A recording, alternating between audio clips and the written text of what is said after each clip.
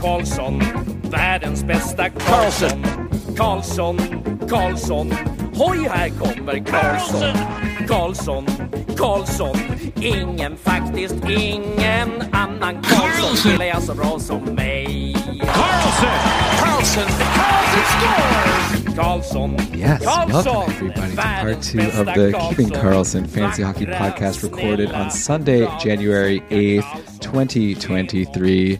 It is a lovely evening here in Toronto, but Brian and I are inside. He's in Ottawa, actually, recording this show where we've covered a number of injuries, outjuries, hot streaks, cold streaks from around the league in part 1. Definitely please go back and check that out. But in the meantime, we've got a lot still to get to, Brian. So no more dilly-dallying as you're like giving me the motion to like pick up the pace here. That's how like a lot of people on podcasts just talk. Like that's just the normal speed that people, talk on podcasts. That's why people have to listen to like 1.3, 1.4, 1.5. I hope that we could be the podcast where people don't increase the speed for. That's my goal here. There's an ad that runs regularly on our show that's like dynamically inserted that is definitely made to sound like a podcast. It drives me crazy.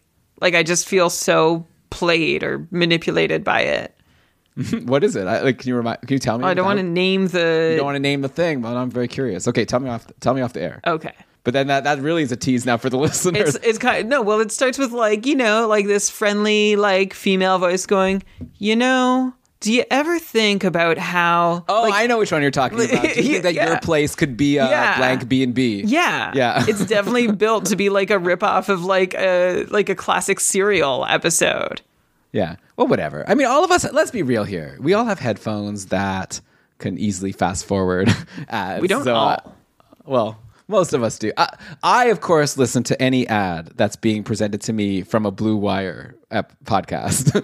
But for other networks, I generally skip the ads pretty easily. But okay, Brian, we got a lot of fantasy hockey stuff to get to. We're still on injuries here. Let's go to Pittsburgh, okay? Tristan Jarry's hurt. You talked about it with Jeremy. We're still not traveling with the team, so we don't have like that much more information. In the meantime, like Casey DeSmith has been really bad lately. He had no wins and no quality starts in his previous 4 games going into today. But Pittsburgh is playing today against Arizona, and for what it's worth, they're like almost on the second period, and it looks like DeSmith has stopped 16 of 17. So he's holding his own against the Coyotes. It's 2-1 now for Pittsburgh.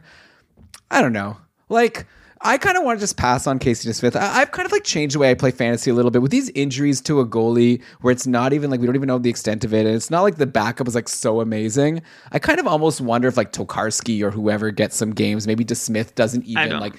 Because it's not like DeSmith is like a volume guy that now all of a sudden Pittsburgh's like, oh, we're going to have to ride DeSmith. Like, there's a reason why he's not a starting goalie. So I don't know. I kind of just want to pass on him, but maybe you're going to tell me that that's dumb. This seems like really contrary to your feelings about Logan Thompson earlier in the show. Well, no, Logan Thompson is a star. Well, okay. I just think Logan Thompson is currently the starter. Okay, but when he wasn't, I think you were ready to ride and see what happens, right? Oh, he's starting for Vegas. That's a good space to be. But I guess I had some confidence that Logan Thompson could be a starter. And if I recall, you also felt the same about Spencer Martin when he was going to step in for Thatcher Demko. Yes, but Spencer Martin, I thought had the potential. Like he'd been good before, and he was an unknown. Like these, like Logan Thompson, Spencer Martin, these are rookies. They're unknown entities. Who knows what they can be? Do you know Casey Husso from last year? Do you know what Casey DeSmith's career average save percentage is? I mean, you're going to, what is it, 950? I don't know. I'm excited to see what number you're going to drop on me here. No, it's 914. And 55% quality start percentage. All right, so you're saying that everyone should go and rush to grab I'm not saying go rush Casey DeSmith because, as Jeremy's mentioned, and I echoed, and I'm now echoing again from the original short shifts that he did with Lewis on last Tuesday, Pittsburgh has a back-to-back this upcoming week, so DeSmith might only get you 2 games, so you got to decide if that's worth it or not. And we also don't know Tristan Jarry's status. Like, if you're in a league where goalies are golden, and it's always a race or a desperation play to find the next goalie, I would go get him. I wouldn't wait. But if you have some room to wait or decide, I kind of want to hear, like, and moves are valuable. I want to hear what Jarry's status is first. The fact that they haven't announced, I don't know whether that bodes well or not. Like, to me, I'm actually feeling like it's not going to end up being a big deal. This is a gut feel, though. And that's one of the reasons why I haven't personally run to DeSmith. And yeah, he has been inconsistent, as you'd expect from somebody who has limited NHL experience. 110 NHL games played over the course of a 5-year career. DeSmith is 31 years old now. He has looked good at times, and I think there have been times in the past, Elon, where he was your Spencer Martin or Logan Thompson, thinking, oh, let's see how far Casey DeSmith can go. Clearly, he's betrayed that faith or trust that you had in him at one point, though, and that's why you are where you are with him. I would not be completely disinterested in Casey DeSmith, so I'm not going to take a total pass on him. I would be interested, especially if Jarry is out for any length of time. Yeah, that's definitely fair. You're probably right, but I didn't grab him in any of my leagues, and so I'll see how much I regret it in a couple of weeks. In the meantime, Pittsburgh hasn't been scoring a lot of goals lately, right? Only 5 goals in their last 3 games going into today. Like I said, they do have 2 right now against Vejmelka and the Coyotes. We'll talk about Vejmelka in a little bit. He's been struggling a little bit lately, which is unfortunate. I thought he was really awesome. But yeah, all the studs were like not doing anything. Crosby, Gensel, Malkin, like Raquel, only 1 or 2 points in their previous 5 games. Rust was like pointless in 3 going into today. For what it's worth, we've got 2 goals from Gensel today, both assisted by Crosby, and Rust also assisted on one of them. So I was going to ask you, are we worried about these Penguin studs? Maybe we can now be like, take out Gensel and Crosby. I guess obviously we're not worried about them. Not that you would have said you were worried about them either way. We should mention that those 2 have been playing with Rust again, and Raquel's been sent back to the second line to play with Malkin and Zucker. So at least Malkin I got to ask about, right? Because he hasn't gotten a point yet today. Maybe he still will. But in the meantime, he's on a bit of a cold streak. And I don't know.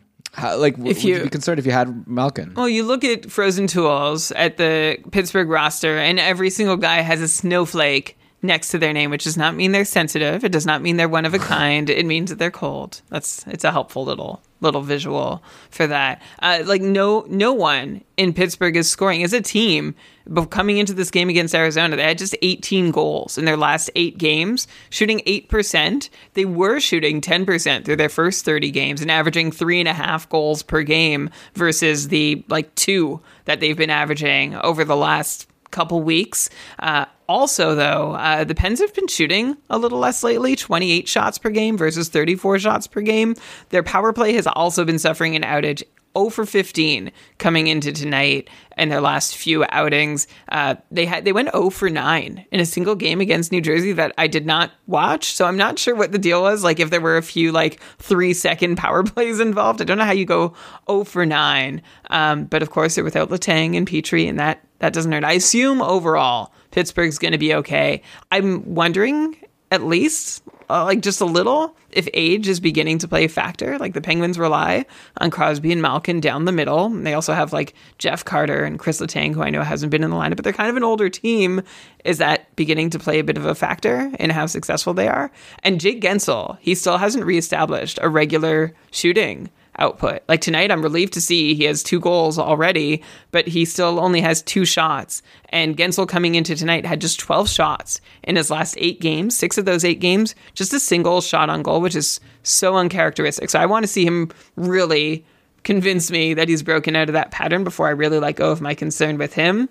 And that's I think where I stand on Pittsburgh. I think they're getting some misfortune, but I also am just a little I about how much of it is misfortune and how much of it is the team legitimately struggling. So we'll wait and see a little longer. There's not a whole lot you can do. Like, I'm believing that Malkin, Crosby, Gensel are all going to be fine by the time we're talking about them in a few weeks from now. But I'm not 100% confident that everything is going to be hunky-dory.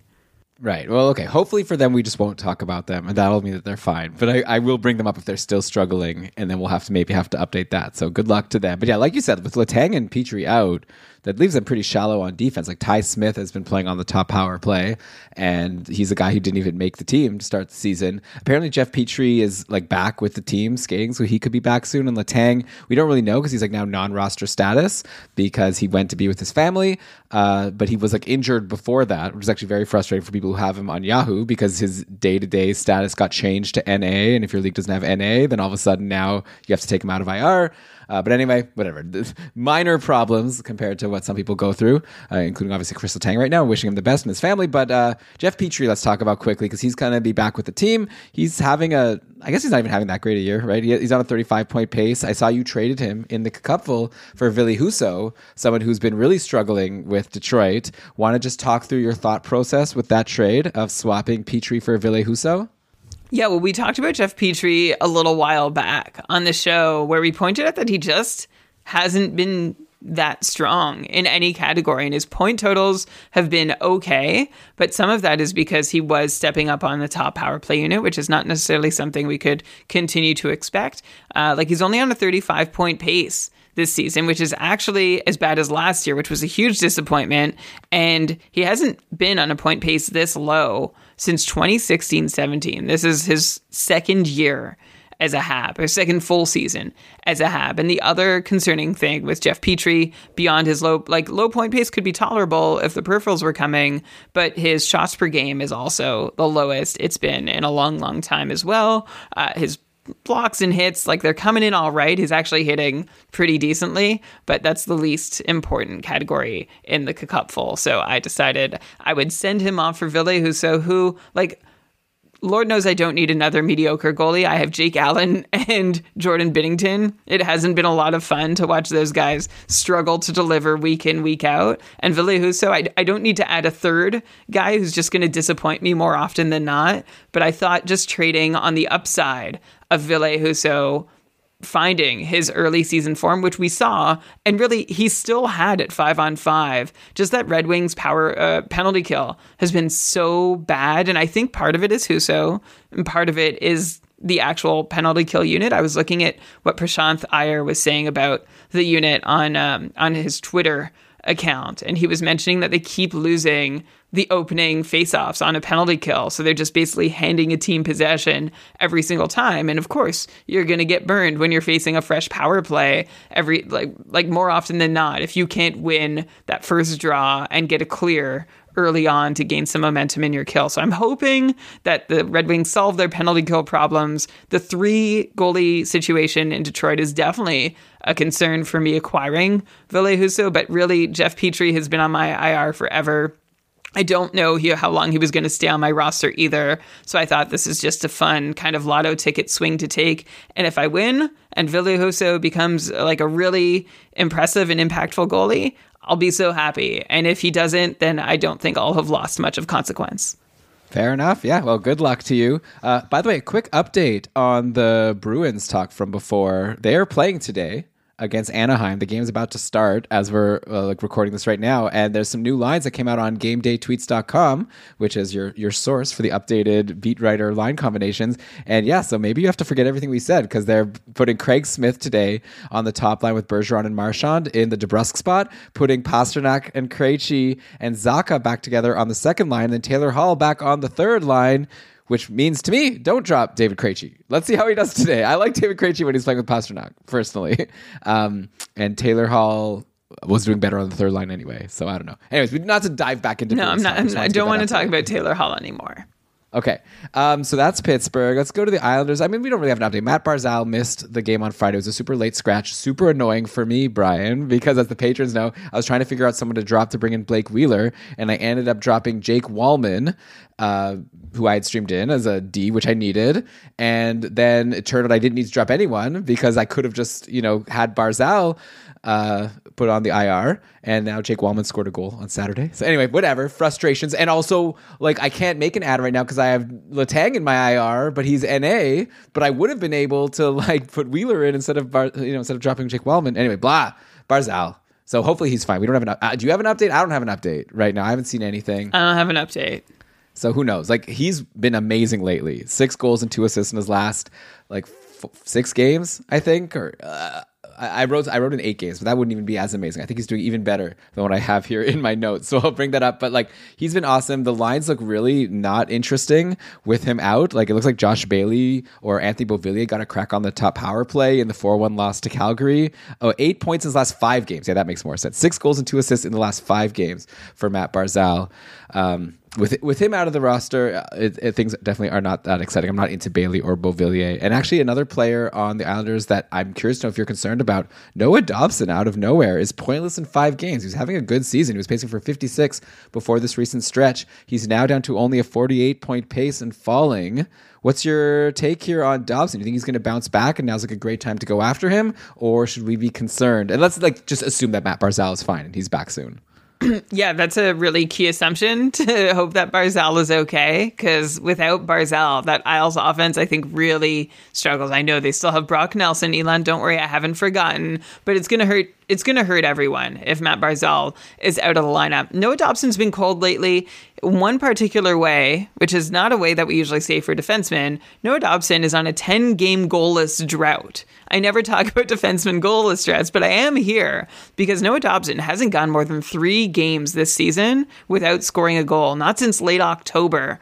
And that all amounts to 7 goals on 75 shots for Dobson this year at 5-on-5, which means he's shooting 10%. That's too high. So some regression is bound to happen there on a guy who's already, he's looking cold because he's not scoring goals anymore at a rate he wasn't supposed to be scoring them. But also, on the whole, Dobson seems to be struggling a little bit to do what he was doing last season. His power play production has taken a step back. He's pacing for 4 fewer power play points over 82 games than he was in last year's breakout performance. But also on the power play, Dobson has a low points participation rate. So maybe he can make up for some of what he's lost there. All in all, I think this washes out Dobson maybe just being like a 50-point player, which is kind of disappointing, right? Like we were hoping he'd build on what he did last year rather than kind of struggle to hold steady. It's nice that the shots are still coming for Dobson, which is one reason why he still remains like a pretty nice, valuable piece to have on your D.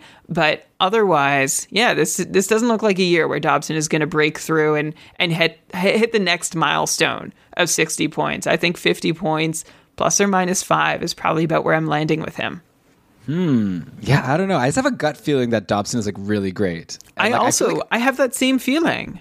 Yeah, but I guess you're looking into it, and the points participation rate is a little low, though, so maybe he ups that. I don't know. I just feel like this happened last year around this time. I feel like Dobson had been on a good run, and then he went on a cold streak, and I think we might have said to drop him on the podcast, which would have been regrettable, because he ended the year so hot. What was it at the end? He had 17 points in 24 games, 15 points in his last 23 games. 21 points in 24 games in the third quarter. I'm just looking at the quarterly splits last year. He exploded in the second half of last year. I definitely would, I don't know. My gut is you hold on to Dobson or you try to trade for him and get him for cheap right now. There's definitely reason to believe what Brian is saying, that maybe he'll just be a 50-point guy, but I think he could also just explode like he did last year. Yeah, the one thing I wouldn't do, I wouldn't dump him. I wouldn't be I'm giving up on Noah Dobson. No. Okay, fair enough. Well, yeah, even a 50-point defenseman is probably viable in a lot of leagues, but I think he could potentially go higher. There's an injury update from today. So Dallas played a game earlier today before we recorded against Florida. They won 5-1. They won handily, but maybe they lost because Roope Hintz got injured in this game. He only played 5 minutes, and so I don't have an update there, unfortunately, either. Maybe someone has seen something, but in the meantime, I will just mention that Tyler Seguin took Hintz's spot with Pavelski and Robertson on the top line, and Tyler Seguin got onto the top power play to take Hintz's spot there. So if Tyler Seguin's available in your league, and if it turns out that Hintz is going to be out long term, I think regardless of the fact that Seguin is pointless in his last 4 games, I think you go get him, right? That's a really amazing spot to be in. Obviously, Tyler Seguin's not chopped liver. He's Tyler Seguin. Seguin should already be rostered. So if he's not... should he? He's only 50-point pace this year. I feel like maybe in a 14-team league. I feel like in a 12-team or less, he has not given much reason. Only 2.3 shots per game. I feel like I think it's reasonable for him not to be rostered in a lot of leagues. But now I'd want him if Hintz is injured. Yeah, I guess he was pretty consistent through most of the year, and then I'm just looking at his game log. Over the last month, he's really gone quiet, and I have to admit, I didn't fully notice. Yeah, his ice time has been cut. He's been playing 14 minutes a night, and barely pointing. Okay, yeah, so Tyler Seguin might have been dropped in your league, and maybe this is a time to give him a fresh chance on your roster. How about that? Yeah, though hopefully just Hintz is fine. That would be a real bummer. Ideally, yeah. Ideally, of course. Wishing the best to Roope Hintz. Let me see if I have it. Okay, do I have any updates here? I'm just going to GameDay tweets.com here in the news. I'm just going to do a Control F for Hintz. Upper body injury for Roope Hintz, questionable to return. And then I guess he didn't return. That was the latest. So I'm sure we'll get something soon. Let's look next to Carolina. Pacioretty. So you and Jeremy talked about it, but he'd only played like 6 minutes at that time. And he had like a few shots and things were looking good. Since then, things have continued to look very good for Max Pacioretty. He was playing in the last game on a line with Sebastian Aho and Seth Jarvis, and he potted 2 goals against the Columbus Blue Jackets on only 2 shots, but he did have 6 shots in the previous game, and he is Max Pacioretty, so I assume he's going to generally take more than 2 shots, but that was a great... So now we're looking at 2 goals in 2 games, playing on the top line, playing on the top power play. Like, I don't really know what there is to say about him. He's really good. I guess the question I have is, we had a question on Twitter a while back from a follower named Brian Clark, who asked who he should take between Patches and Ehlers when both were coming out of IR. And I said Ehlers. I think I still stick with that. I'm really excited about what Ehlers can do coming, getting a shot on the top power play. I'm just curious to know, like, what do you think? Like, was I wrong, or is it a wash? Pacioretty maybe is more of an injury risk, or is he? I guess they've both been injured. What do you think? I think we're probably changing our answer with every game that we see. It's like it was first Ehlers, and we saw Pacioretty come back. It's like, oh yeah, Pacioretty, I want him. And then we saw Ehlers go off tonight. It's like, oh wait, I think I want Ehlers. Going back to because I feel like I'm going back and forth a whole bunch, I'm just going to go all the way back to before they had both returned, and especially now that they both appear healthy and well, I am going to go with Nick Ehlers still over Max Pacioretty. I think his ceiling's higher. I think Pacioretty, again, still those 2 red flags of being on a new team. They both share the red flag of coming back from an injury, but we also know Carolina likes to shake up their lines a lot and roll 3 when they can. So for those reasons, I am still going to stick with Nick Ehlers, my original answer. Okay, me too. My original answer as well. You can go back on Twitter and see. Seth Jarvis, by the way, that's a great spot for him, right? To be playing with Aho and Pacioretty. He had an assist versus Columbus in the last game, which broke a 3-game pointless streak. I think now's a good time to buy low on Seth Jarvis if you can. He's been getting 4+ shots in each of his last 4 games and now in a really good spot. So, if people are getting frustrated because he went on a little bit of a cold streak, I think this is a really good chance to get him. And Brian, I got to mention him again. How good is Bray Duche? Who we had a really funny question on our YouTube video we dropped recently, where I guess someone asked, who is this Bray Duche guy you keep talking about? And it was spelled Brey, Bray, like Bray Wyatt from wrestling, and then Duche. Obviously, it's spelled the way it sounds. Duschey. It's almost like a cupful situation where I always say KKUPFL. Maybe we need to start saying Brady Shea, SKJEI. You're right, yeah, which doesn't sound at all like how it's spelled. But yeah, we're talking about Brady space Shea, spelled Skj, I guess. Anyways, we keep bringing him on the show, and I'm just fascinated by him because he keeps producing. Like, he doesn't even need the power play time. He has goals in 2 straight games now. I feel like at one point, Brian, the only reason I'm bringing him up again, because I know I do it a lot, but I feel like every time I do, you generally say, I'm not that interested. Like, he goes hot, he goes cold. If he was available to you right now, it's actually a good time to ask. You just added Calen Addison. If you had also Brady Shea available, would you have taken him over Calen Addison, or would you have still gone Addison?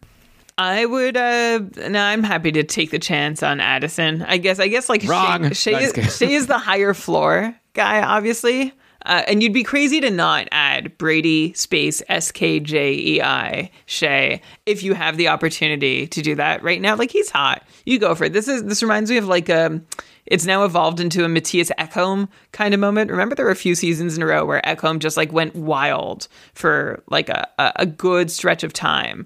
And it wasn't really supposed to happen, and his ice time or minutes or opportunity didn't really change, but he was doing things with it, and it was like, yeah, you just have to go get Matthias Ekholm. I feel like that's where we're at with Brady Shea. For what it's worth, before putting up goals in consecutive games, Shea had been pointless in 5 of 6, and now has 2 goals on 8 shots in his last 2 games. So it's like, oh yeah, that is still really good. So I'd get Shea, and I'd rather sell him high, though, if I already have him, rather than, holding on. I'd see if I find anybody who's going to believe in him season long. I'm not counting on this to last, but still, that's where I've been from the start. But of course, the longer this goes, the more you just have to ask fewer questions and get on board and ride it until it stops.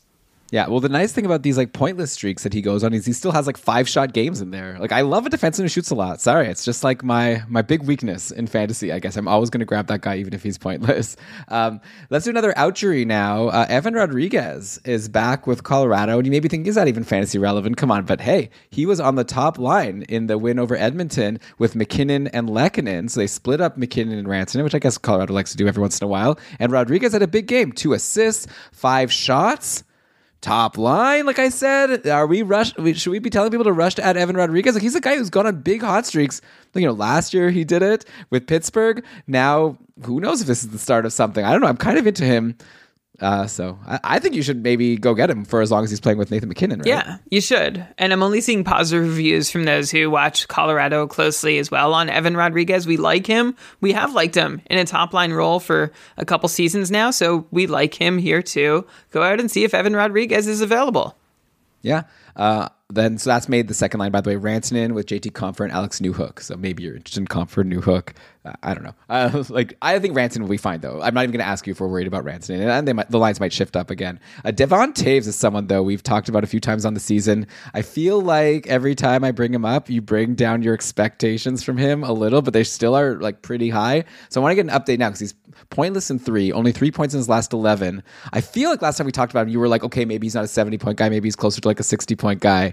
Are we going down to 50 now? Maybe less than 40? Like, generally, a non-top power play defenseman isn't going to get more than 50. And obviously, Devon Toews, broke that trend last year, but maybe it was just a one-off. I don't know. Yeah, well, first off, I think you're mischaracterizing what I said. I think I said he could. I think I said for Devon Toews, 60 points was reasonable, and I wouldn't expect Toews to approach 70 points again unless he gets some really favorable variance working for him. But if I'm wrong, someone go back and show me the receipts, and I will own up to it. For Devon Toews, he's still seeing a really rough on-ice shooting percentage. Colorado is having a hard time scoring with Toews on the ice. They're shooting below 6% at 5-on-5 with Toews, and honestly, that may be more or less the full story here. If Colorado was converting on 10% of the shots they took, which is what they did last year with Toews on the ice, he'd have been on the ice for 16 more goals, and per his usual points participation rates, Toews would have participated on about half of those 16 goals, which is 8 more points, which puts him on a 64-point pace for Devon Toews. There you go. That's it. It could just be basically he has the points. An on-ice shooting percentage regression. So maybe it is a decent time to still buy low. But there also is an explanation here for why Colorado might not be shooting as well, which is that there have been a lot of injuries to the Avalanche, and there's less depth on the team already this year, and then all those injuries on top of it. That means maybe we should not expect all of those, 16 goals to come back. Maybe 8 of them should come back, which is 4 points for Toews, which gives them, some kind of pace in the high 50s. I still don't think Toews is washed. I think he is seeing some unfortunate luck. I think if all goes normally, he should be closer to 60 points than 50 points. And I would be really surprised, Elon, I'm going on the record, if he gets near 70. I think he's closer to 50 than 60. I disagree with that. Yeah, but sure. A lot of those goals that were scored last year were scored by Gabriel Landeskog, who shot 20%. That probably helped. And nice shooting Nazem Kadri and Andrei Burakovsky. Yeah, so exactly. So I don't know. I guess I like defensemen who shoot a lot, and I don't love defensemen who are not on the top power. Well, I guess Brady Shea, I'm talking about as someone to add out of free agency. Devon Toews, I'm talking about someone that I think they're both around. This 50. is like a Casey DeSmith situation again. You're doing some cognitive backflips here. Well, no, because there are different tiers of guys, right? I'm not Brady Shea. I'm saying why I think he's rosterable. Devon Toews, I'm saying why I don't think he's elite. But obviously Devon Toews is rosterable. I'm not going that crazy.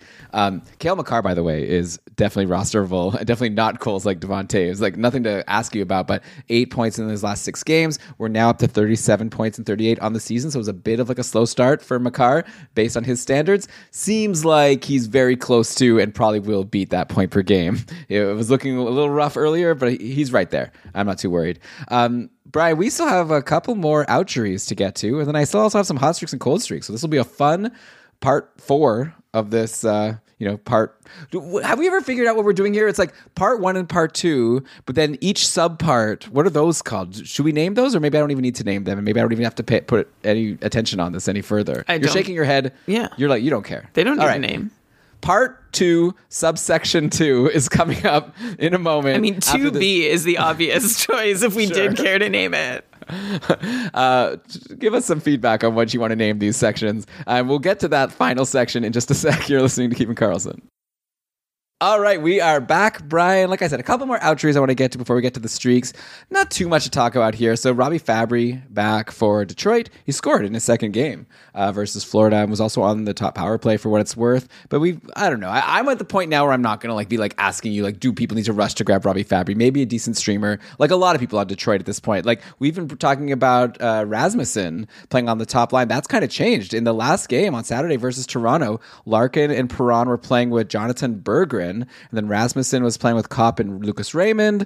Fabry was actually resting in that game, so it might be all completely different lines in the next game. I can tell you who's on the top power play: Larkin, Perron, Kubalik, Raymond, and Hronek. So Rasmussen was off that line. So, maybe I was excited about Michael Rasmussen in the run he was on, but now if he's potentially getting, shifted away from Larkin, he's less exciting. And I feel like, to me, it's Rasmussen, Fabry, maybe even Lucas Raymond, or maybe he's a tier above. I feel like a lot of these guys are pretty similar to me at this point.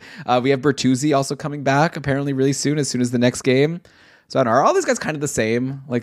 Outside of Perron and Larkin at this point on Detroit? Is it basically just, do we want people who are playing with Larkin, and if they're not playing with Larkin, then don't get too excited? Yeah, I think that's exactly it. Rasmussen is, I'm done with him. I have him on my roster. And also, there's a lot of teams next week who just play Tuesday, Thursday, Saturday. So if you have a player who's only playing those days at the bottom of your roster, you're not getting a game from them next week. And that's where Rasmussen falls on my roster too. So I'm done with him. He's playing with Lucas Raymond and Andrew Kopp, which theoretically isn't the worst place to be, but it's also not a place that anyone has really produced next to Kopp or Lucas Raymond for most of the year. So yes, get the top line player playing with Dylan Larkin, get someone playing on the top power play if they're available, but aside from that, there's no Detroit Red Wings down the depth chart that I'm particularly interested in. Okay, fair enough. By the way, quick update on Boston here. Additional reason to not drop David Krejci is he now has a goal and an assist today. Both the goal assisted by Pasternak and the assist was on a Pasternak goal. So yeah, like we said, forget everything we said before about dropping Krejci now that he's back with Pasternak. Okay, good. And Zacha actually also has 2 assists. Forget everything we said in part 1B. Okay, yes, exactly. Well, not everything, but yeah, that part. 1B subsection 7 about the Boston Bruins. Since we're on Detroit, we had a couple of quick things that our patrons wanted us to bring up. Andy S. wanted us to mention that Sherratt is a Paris beast. So I guess, who's the guy I meant? Oh, Fehervary. I brought him up on Washington. So Sherratt is the Fehervary of the Red Wings. Ben Sherratt doesn't get points. He only has 1 point in his last 5, but he had 4, then 3, then 1, 7 hits. A lot of hits. He also had 5 blocks. He had 4 hits and 5 blocks in that game against Toronto, and 5 shots. That's surprising. He normally doesn't do that. So that was an exciting Paraffs game for him. And then Brandon Pucky Charms on our Discord wanted us to mention Wallman, who we did bring up last week. And yeah, he scored a goal, the only goal for Detroit in that game versus Toronto. He's also pretty solid, Paraffs defenseman, but he's shooting more than Sherratt. So I think I like him even better. Maybe he doesn't hit and block as much, though. But yeah, 4 shots in his last game, 3 shots in the game before that. Too bad I dropped him. If only I knew about that Barzal injury sooner. Brian, you have Wallman, right? I have Wallman in one league, and I have Hronek and Seider in another league. So Wallman, by the way, the second unit on the second power play unit ended up with more time than the top unit, which is why he had more time than any other D on Detroit for power play time. And by the way, for anyone who doesn't realize, Filip Hronek is on the top unit now. It's not Seider. Seider's playing with Wallman on the second unit. They did lose 4-1 to Toronto, so they shifted every game. It'll change again. Yeah, so we'll see. But Wallman is doing, like you said, few shots per game, touches a little bit on hits and blocks too, and is on the top pairing at even strength. So lots of ice time, opportunities to shoot. Second power play unit.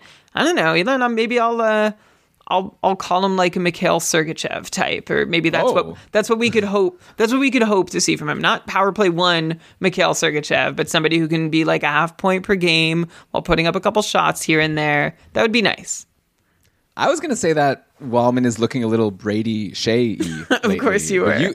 But you went high. You went all the way to Sergachev, who's rostered all last year in Cupful, even when he wasn't on the top power play. I don't know if Wallman is at that point where he's a sure roster. Oh, I don't think so. I'm saying this might be his upside for the year. Yeah. Okay, Well, we'll see. I like him, though. I think if you need D, you're like me. Why did I drop him? Ugh. Whatever. Couple's hard. Okay, so one more outjury here. Andre Palat. I'm kind of tired of talking about Andre Palat personally, but so he's played with Hischier and Bratt in the 4-3 win over the Rangers, but he's pointless in his 2 games. Second power. Can we just call him a snoozer already? Like, yeah, he'll get good roster spots. Maybe he'll pick up an assist here and there because he's playing with good players, but there's no reason for anyone to hold, unless you've been holding onto a Haula or a Tatar all season because you like their roster spot. He's just I think you and Jeremy sort of put him on a level above the Tatar and Haulas. To me, he's like the same, or honestly, like maybe even less, like because he barely shoots. Like I'm not into Andre Palat. Me neither. I'm also. I don't think we need to talk about him unless he forces us to talk about him. I didn't want to talk about him last year either. Okay, we're done with Palat until he does something, and like one good game doesn't count. He has to have to be like a couple good games in a row. One guy I'm happy to talk about every episode, Jack Hughes. He's insane. He has 8 goals in his last 5 games now. But maybe even more impressive, have you seen the shots on goal numbers from Jack Hughes lately? Like I've never seen anything like this. In the win over the Rangers, he took 10 shots. In the previous game versus St. Louis, he had 9. Then the previous 4 games, he had 6. He's like 6 minimum shots. It's like insane. Jack Hughes is so good. I knew I didn't draft him anywhere. He's amazing. He's so good. You wanted to, but a lot of people were really, really excited about Jack Hughes, and it turned out that they were right to be. Even though there was a slow start, he had just 3 points in his first 6 games, and everyone, oh no, should I have reached for him? Should I have done that thing? But he was even having 7-shot games early on. It's been we're coming up on the 4th week that Jack Hughes has not had a game where he's taken fewer than 4 shots. And that only happened once. He's taken 6 or more shots in 7 of his last 9 outings. And like you said, 19 shots over his last 2 games. I don't know, Elon. I'd be curious to see. I don't have the data in front of me, what the record is for most shots in 2 games. It's got to be up there. Yeah, I mean, probably like in the 80s, like people were taking like 20 shots in a game or something. But yeah, it hasn't been the type of thing we've seen recently. Like, Ovechkin getting like 5 or 6 shots every game was like super exciting. But yeah, and it's not as if also he's just like bombing from everywhere. And like he's shooting at like 14.1%, which is like an above average shooting percentage, right? So he's taking a ton of shots and he's scored. Well, yeah, he's up to 26 goals now in 40 games. And this is like you said, like the start of the season, he wasn't even scoring that much. So this is mostly recently. It's just like very rare for him to have a game without a goal. He's kind of like a McDavid, like in Tim Hortons, where you're predicting the goal scores to try to win free coffee, which I keep giving them ads because it's actually like pretty fun. Like Jack Hughes is pretty much a sure thing. I think you confidently pick him in box 1 unless McDavid is in that box. I think Jack Hughes now has overtaken Austin Matthews for me as my like sure one to take, if not McDavid, which is high praise to Jack Hughes. Okay. Have we talked much about Dougie Hamilton this season? I feel like we haven't. I just want to throw it out there. He has 10 points in his last 8 games. Now he's pacing for 70 points on the season, which would be a career high for him. Just like good for him, because he had like a down year last year on a new team. Maybe people were worried, but there was the injury. We had all the reasons, and yeah, I think he's worth that contract that he signed, right? Like I think New Jersey's probably very happy to have Dougie Hamilton. He's going to be a huge part of this team. I guess they're going to have Luke Hughes come in at some point and challenge, but probably the timing will be perfect. Where when Luke Hughes is ready, that'll be when Hamilton. They were expecting him to fall off anyways. So yeah, anyone who drafted him, you probably got him at a discount this year because he was falling a bit in drafts. And yeah, he hasn't been like there's some defensemen like Carlson and Dahlin that are just like insane lately, like well above point per game, which makes what Hamilton is doing look pretty pedestrian. But like I think Hamilton is great. I don't have a question for you, but any general thoughts on Hamilton you want to share? No, you said it all. Great season, and it's great to see him recover. We thought he could. And he will never go as far down the draft order as he did this year when there were the red flags from last year. Remember, is Damon Severson going to get to start the year as a power play quarterback? Because he basically ended last year. Didn't happen. So Dougie Hamilton running away with things. Yeah, okay, so let's get to our streaks now, okay? And I want to bring up Mason McTavish. You brought him up in your short shifts episode, but I had to bring him up again because since then he had a 2-goal and 2-assist game versus the Sharks from that new spot on the line with Troy Terry and Adam Henrique. I'm like pretty excited about Mason McTavish, super high pedigree guy, right? Drafted 3rd overall.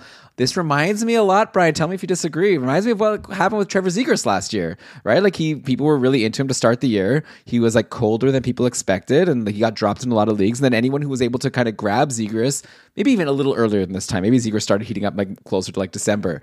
But anyone who got him ended up having a great hold. And if it was like a keeper league, you ended up keeping him and like thinking that he's going to be a long-term great player. Like McTavish might be that person. He's finally in the top 6. He's been on the top power play for a while. He's producing. He's getting into a groove. So like, yeah, it's Anaheim. They don't score a ton of goals. Like right now they're losing 2-0 to Boston, but it's not even a period over. We'll see if like he gets something past Jeremy Swayman. It looks like Swayman only has 2 saves so far, and we're almost on a period. So Anaheim, come on, like do something. McTavish, like let's see what you can do. But I'm really into him. I think we're at a point. Yeah, like Anaheim only plays twice next week, so you may think that I'm going to pass, but I think that might be regrettable. I think it might be one of those times where if you don't add him now, someone else will, and then you just won't get him back. But maybe I'm being too high on him. I'm not saying pause the pod. I'm not going crazy, but I'm pretty high on him right now if he's available in free agency. I think you're a little high on Mason McTavish here, saying like Trevor Zegras. I think I see some differences between Zegras and McTavish that makes me feel like Zegras' upside is higher than McTavish's. Honestly, but I'm saying Zegras from last year, just to be clear. Not that I disagree with you. Still, no, and I think that the vibes that I'm getting from McTavish are more like another Mason that we might remember from last year, which was Mason Marchment, who was showing that he could have these big, explosive nights, and that the talent is there and the numbers are there, and like there's upside that to be unlocked, but we're just not sure that it is unlocked or that we're going to be able to see it on a consistent basis. So I really like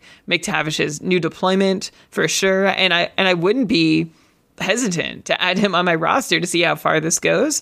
But I'm expecting, if I were just to guess how the season goes, I'd say it will play out a little more like Mason Marchment's season last year than Trevor Zegras's.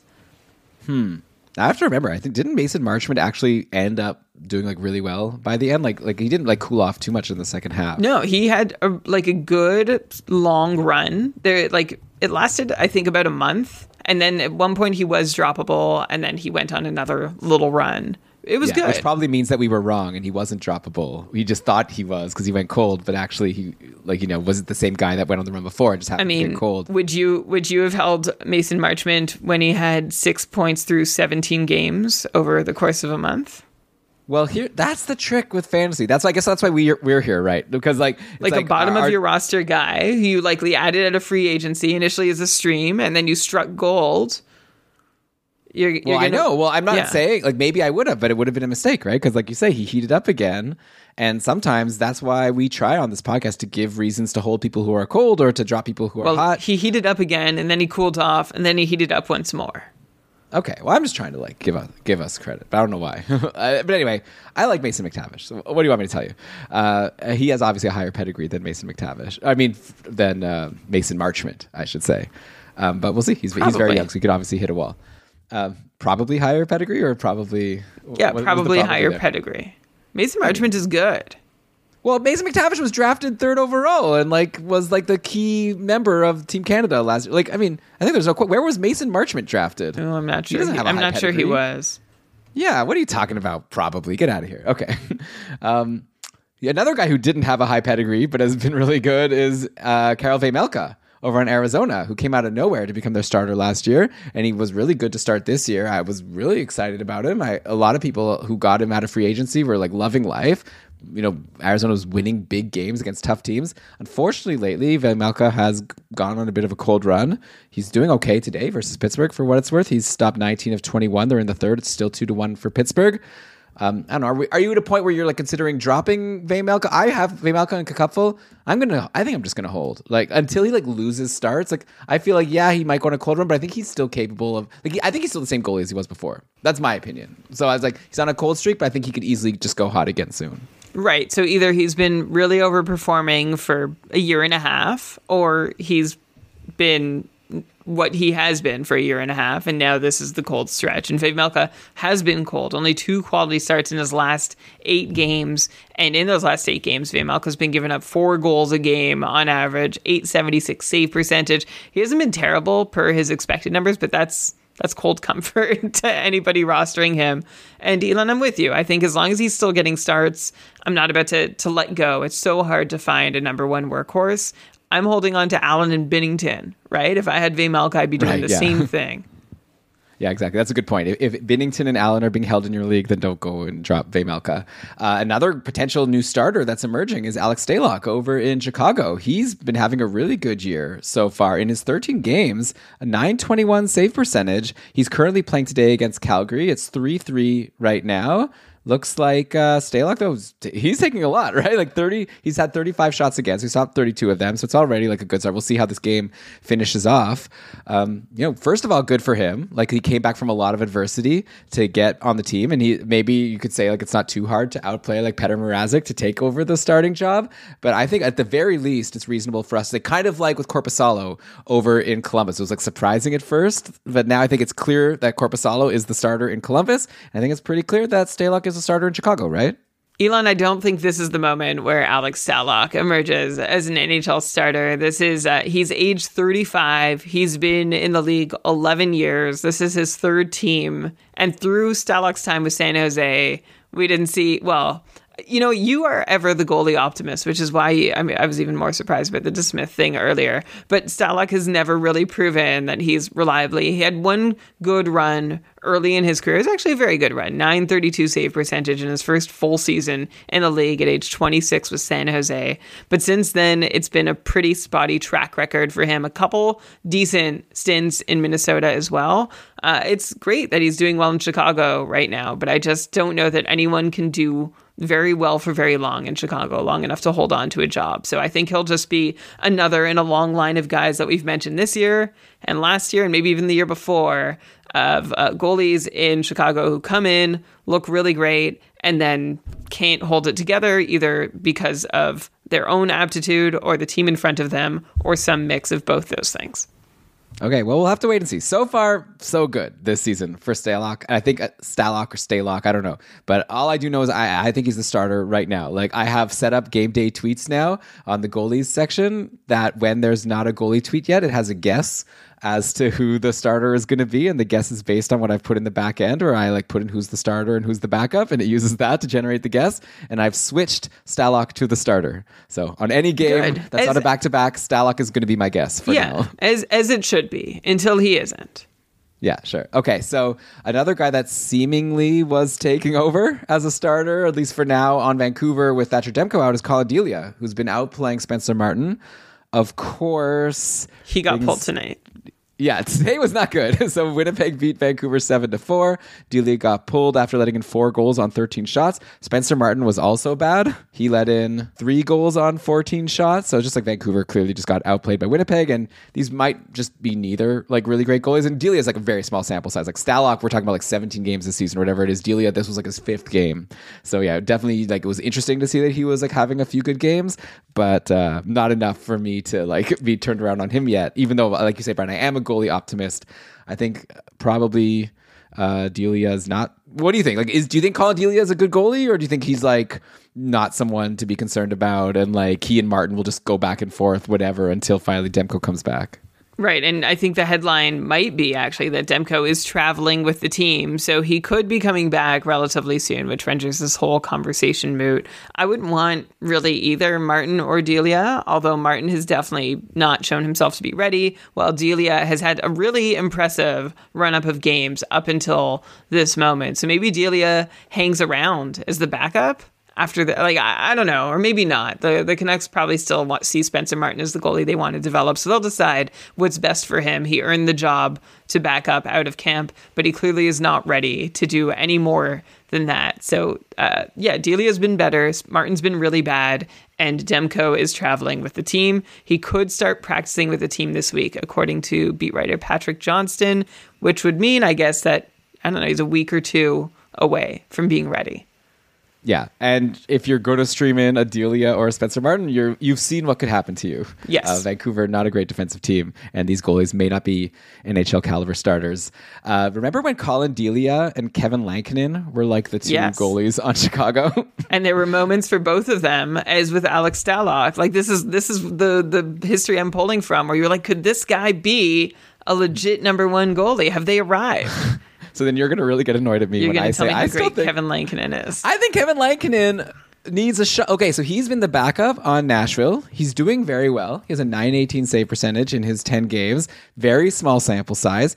He did have a decent run on Chicago, though I know people have said those were like all games against like one. It was like all of his really good games were against like the same team that was like a weak team, and that skewed the numbers. Anyway, I think Lankinen did a smart job for himself. I think he owes his agent like a gift basket or something, because he took this job with Nashville, who's a team that protects their goalie, I guess, pretty well. And he's, not playing too much, but when he is playing, he's doing well. And I think I'll be interested to see. It was a 1-year contract. I'm curious to see where Lankinen will go next year. I think some team is going to take a shot on him, and maybe he will be a good starter somewhere. Like, Chicago was a hard place to play. I don't know how much stock we should put into like him struggling in Chicago. Like you've said, you're not even interested in Stalock, and he's doing well in Chicago. Okay. Anyway, just want to throw that out there. Let's go to some non-goalie talk now. Where should we go? Florida. Oh yeah, I wanted to ask about Aaron Ekblad. Only 2 goals in his past 8 games. Both of those goals came in the last game versus Detroit. So though actually I think Florida played today. So yeah, they lost 5-1 to Dallas. Let's see, did Ekblad do anything on that one goal? No, he didn't. Brandon Montour got the assist on the Carter Verhaeghe goal. Are we getting worried about Aaron Ekblad here? So that means only 2 goals and no assists in his last 9 games. This is a guy who at one point we were looking at as like one of the higher end defensemen to draft, like maybe top 5, top 7. Florida, I guess, doesn't score as much as they did last year, but you'd think that Ekblad would be getting in on more. So what's going on here? Is this just like a random cold streak and time to buy low, or do you have reason to be concerned?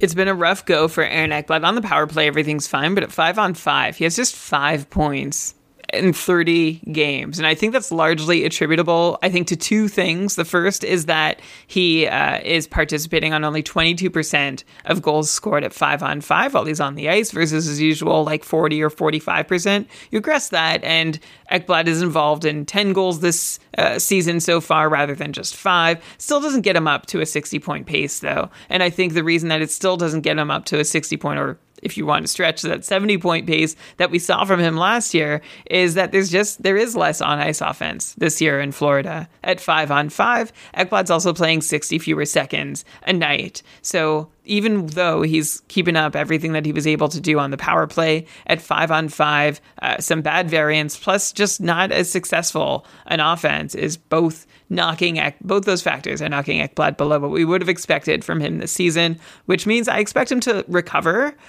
better. I expect the next half of the season to be better than the first half was for Ekblad, but I don't think it's going to be all the way as good as it was last year. I'd be looking at about 55 or 60 point pace from him if all goes well the rest of the way. So, does this mean you're higher on Devon Toews and Aaron Ekblad? Who would you take between the two if you had the choice? That's a good question. I feel like it's Ekblad for sure, but I know you're higher on Toews than me. Yeah, I think I'd take Ekblad because he's on the top power play. I think the downside for Toews is probably lower than it is for Ekblad. Ekblad also shoots some more, so I'll take Ekblad. But points only, I don't think there's a huge difference. Yeah, that'll be fun. Let's try to put a pin on that and check back in on Ekblad versus Toews. I think that's an interesting comparison. But yeah, it's a rare cold streak. I don't think anyone was expecting this cold of a streak. You got to imagine it's going to turn at least a little bit soon. Then I guess let's go. Okay, I said I had Edmonton and Philly guys to talk about. They weren't even that interesting. Klim Kostin has been playing with Connor McDavid, but he's pointless in 3. So you could just add him to the list of busts playing with McDavid. We were talking about Cam York in Philly. I was also going to bring up Travis Konechny, who scored again today. He's insane. Right now, I think he's over 100-point pace or very close to it. Somehow snubbed from the All-Star game. I don't get that. But nothing really to say here, right? Just Travis Konechny is a stud, and you want him, and it's impressive that he's doing it with even not the most exciting linemen. It's he's being centered by Noah Cates. It's so impressive what Travis Konechny is doing. His shooting percentages returned after a couple bad years. He somehow has a power play point every 3 games, so 11 power play points for Konechny in 33 games. And I said somehow because he's doing this on the Flyers, who are ranked 29th in the league in power play conversion. They're converting at just 16% of their chances, and yet Konechny is one of the best points per hour scorers or points per game scorers on the power play. Philadelphia scored 19 power play goals this season. Konechny's been in on 11 of those. Net 5-on-5. Konechny's basically in on 90% of the goals scored while he's on the ice. So basically, Travis Konechny is the team. And when you're hot, you're hot. I don't know if a 99-point pace is sustainable the rest of the way, but I am really surprised and impressed that he can put up anything near that on a team that we weren't sure anybody could break a 60-point pace on this season. And I wouldn't put Konechny too far away from a point per game pace if I'm looking the rest of the season. So I don't know. I really, truly don't know how he's doing it, but he's doing it. And it's pretty amazing. He is a skilled player. I think that's definitely helping him do this. He's incredible. Okay, let's do one more cold streak and then one more hot streak to finish off the show here. The cold streak, another defenseman similar to Aaron Ekblad, who you would have expected more from the top power play, but Drew Doughty has really cooled off. He is pointless in his last couple games. Then he had 2 games with an assist, but before that he was pointless in 4. So that makes 2 points in his last 8 games, if I do my math, or 9 games even. So yeah, Adam H was asking us on our Twitter if Doughty is a snoozer at this point. How concerned are you? Like, he's down to 43-point pace on the season. Do you think maybe he's just a half-point per game guy at this point? Yeah, we talked about Drew Doughty last week and how he's having a disappointing season, especially because, he looked like he was going to be back to a 65-point pace, which he was last year over the course of half a season that he played last year. And what's happened with Doughty is that at 5-on-5, things just aren't going so well for him or the team he's on the ice with. His on-ice shooting percentage is down. His points participation is down. The offense, while Doughty's on the ice, is also down. I still think that he's better than this mid-40-point pace. Like, this is a heck of a cold snap for Drew Doughty. I think he should be north of 50-point pace the rest of the season if all goes well. And I still think he's a hold on or buy low kind of player. I wouldn't give up on him and think this is all we're going to see. It's not all we're supposed to see from him. It would be a real run of bad luck if it continued all the way through the year for Doughty this way. Yeah, it definitely makes sense. And LA's looking good overall, right? So you would think he should be getting in on some more of these goals. Let's finish off with a question from Michael here in our YouTube chat.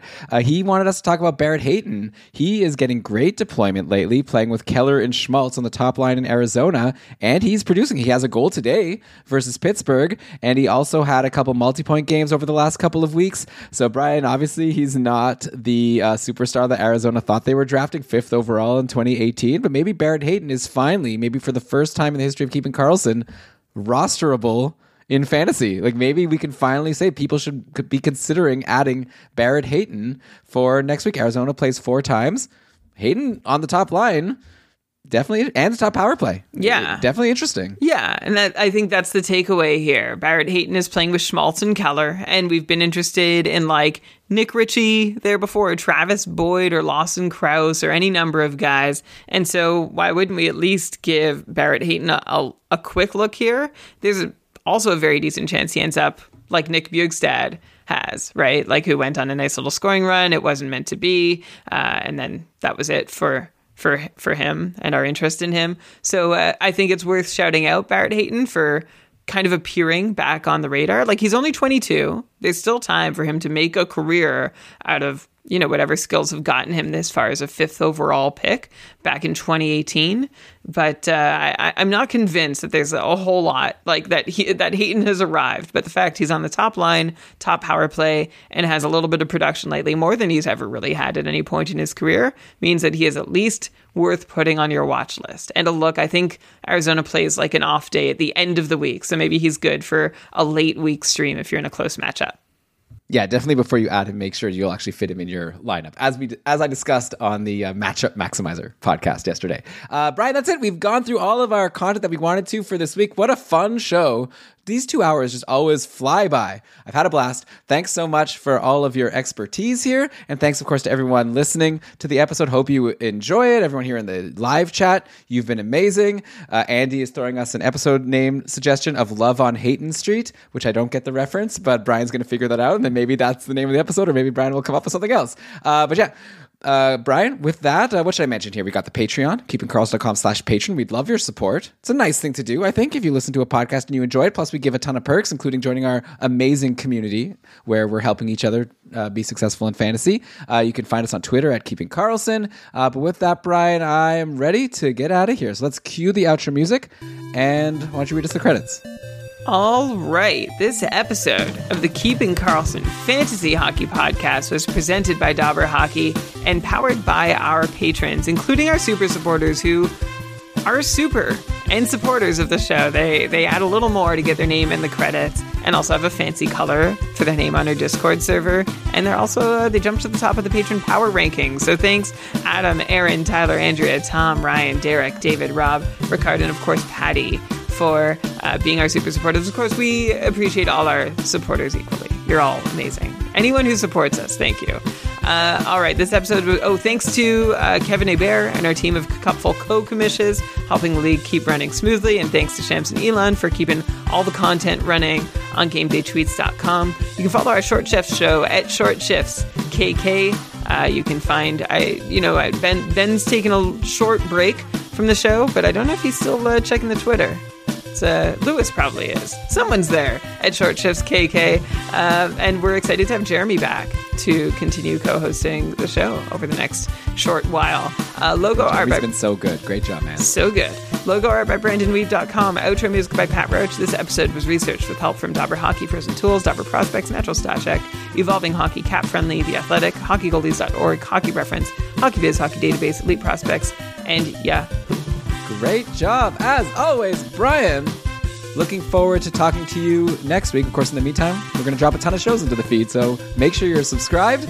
And while everyone's enjoying all of our fantasy hockey content and hopefully doing well in their leagues, do you have any recommendations of other things they should have on their minds? Yeah, I mean, if you could just always keep an eye and ear out for ways that you can help make sure that fantasy hockey is for everyone, that would be phenomenal. Thanks.